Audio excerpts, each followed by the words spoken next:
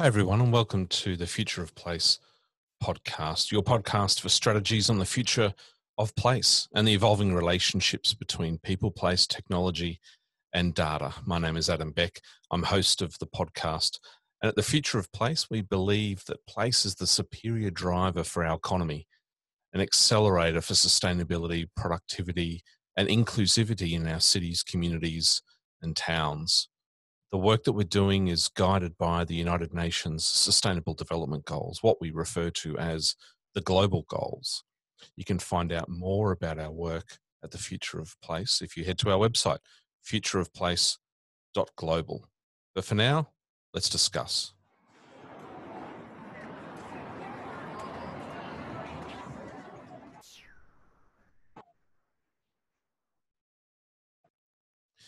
Well, friends, welcome to episode 1 of the Future of Place podcast. Not particularly an episode per se, more of an overview, an introduction. I like to call it our terms of reference. What I'd like to do in the short period of time of this session is to discuss the why, the what, and the how of this really exciting and important project that the Smart Cities Council of Australia and New Zealand is facilitating. I'll start by reiterating our broader purpose at the Future of Place, which is to make sure that our cities and places are sustainable, productive, and inclusive drivers in our economy. Our work is focused around this idea of the tightening relationships, the evolving relationships between technology, data, people in place, that those relationships are changing rapidly and they're having a physical impact both good and also challenging. We believe that our planning and design practices, our policy making around the response to these emerging relationships hasn't necessarily caught up. And the work that we're going to do at the Future of Place is to help support that. As we mentioned in that introduction, our North Star, our guiding framework, is the United Nations Sustainable Development Goals. We're using the SDGs because they're a global call for urgent action for all cities and countries to advance greater peace and prosperity for our people and planet. And the Smart Cities Council, for the past 8-9 years that we've been around globally, has been a rigorous advocate for this idea of tech and data for good. And we believe that the UN Sustainable Development Goals provide us a perfect framework for the idea of good.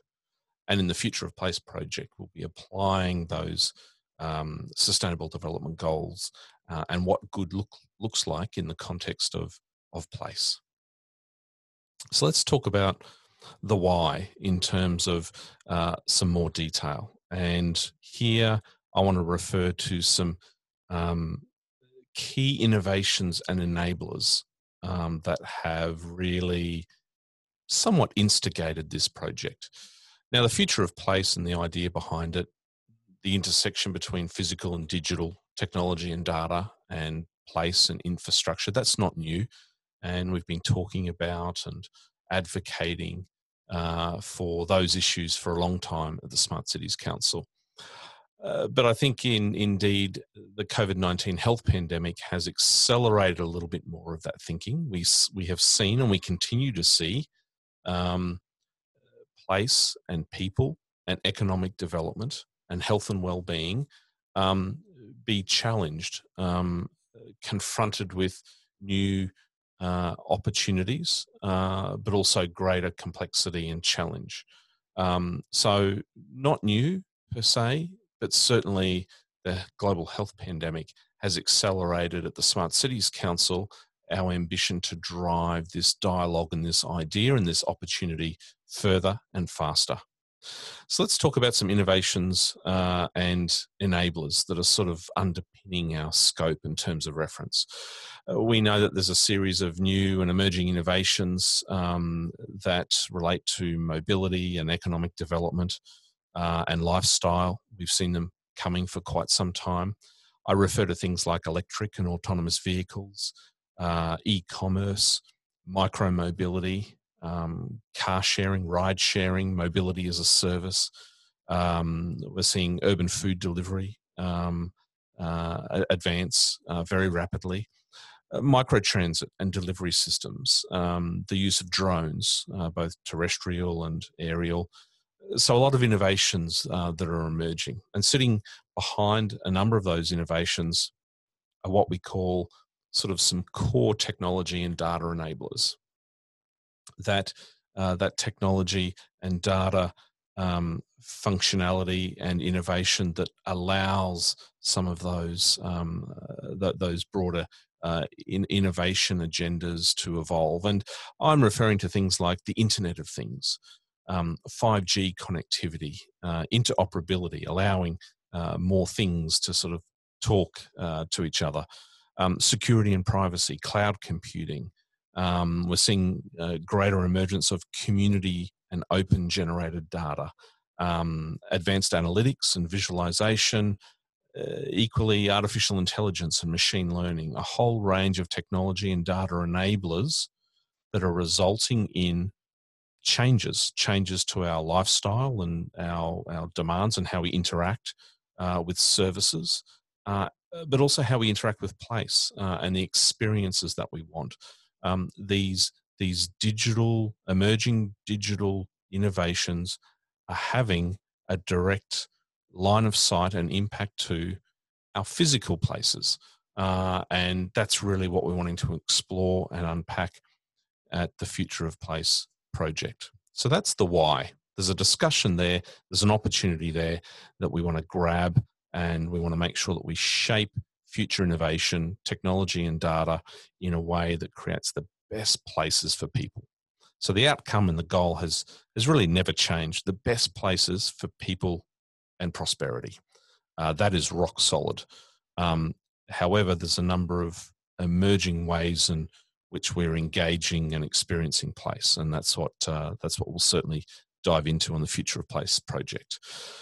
The what for the Future of Place? Well, we're going to create a handbook, a new knowledge resource for practitioners and policymakers alike, that give greater guidance, new principles, new approaches, ways in which we can ensure that we harness technology and data to shape the best places for people. And the handbook, we don't know what it's going to look like, but what we know is we have a process in place for creating the handbook. So the how. So how do we create the handbook? Sort of two phases over a 2-year period. The first phase, discovery, engagement, exchange, exploring. We're going to build out chapters or ideas of chapters, thematic areas. We're going to discuss, we're going to share our leading thinking. We're going to see what the research is telling us. We're going to look at real life case studies. We're going to create content and editorial and have a number of sessions, both in person and online in various parts of the world. So that's 2021. The sort of the discovery and the exploration phases, we start to build out the chapters. And then next year, the second year of the project, we tighten up. We start to sort of really curate the handbook itself as a knowledge resource. And we've recruited a Future of Place task force and a review committee to help us go through that process, to help guide it. And we'll be using a number of forums and platforms to go about that work. One of the underpinning engagement processes we have is what we're calling our Future of Place discovery sessions. And if you head to our website, futureofplace.global, you'll get a sense of those discovery sessions. We've got 10 of them scheduled in, one per month. They're about an hour and a half in duration. The first 45 minutes is leading thinkers and researchers and policymakers sharing their ideas, their thoughts, their experiences, their projects. And the second part of those discovery sessions is where we have audience interaction using an online discovery board. We use some strategic questions to sort of shape our response to some strategic questions and prioritize and sort of see what falls out of that. And that iterative process will allow us to build up those chapters. And you'll be able to see all this playing out sort of in real time. The website will be updated on a daily basis, new content, new output, new editorial. So that'll be sort of your your place, the forum you go to keep up with what's happening with the project, and also the opportunities to engage. You'll see some other things on the website. We have a Future of Place Summit.